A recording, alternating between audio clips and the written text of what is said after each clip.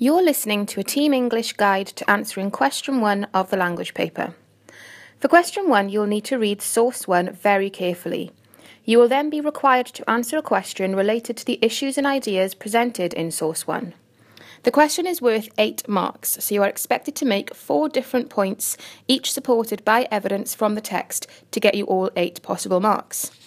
You should spend a maximum of 12 minutes answering question 1 to give yourself more time on the longer, more in-depth questions. Remember, this question is not about detailed language analysis. It's about showing the examiner that you can choose the most important information from a text using inference skills and express your ideas succinctly. Here are some top tips for succeeding at question 1.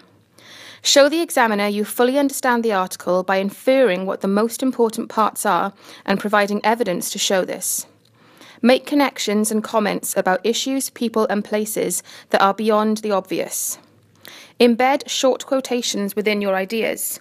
And make sure that all 4 of your points are different and that you don't repeat yourself.